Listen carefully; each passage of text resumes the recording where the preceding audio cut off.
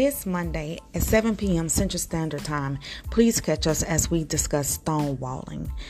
Stonewalling involves refusing to communicate with another person, intentionally shutting down during an argument, also known as a silent treatment. We will discuss, is this a sign of toxic behavior? And if it is a sign of toxic behavior, how can we fix it in our relationships, marriages, friendships, just in the community overall?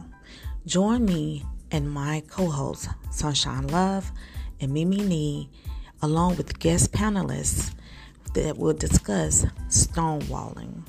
Is it toxic? Or is it normal? We will listen to the views of our panelists to see who's right, who's wrong. Monday, 7 p.m. Central Standard Time. Catch us on Facebook Live. Follow our page, Conversations with Akaria, featuring Sunshine Love and Mimi Nee.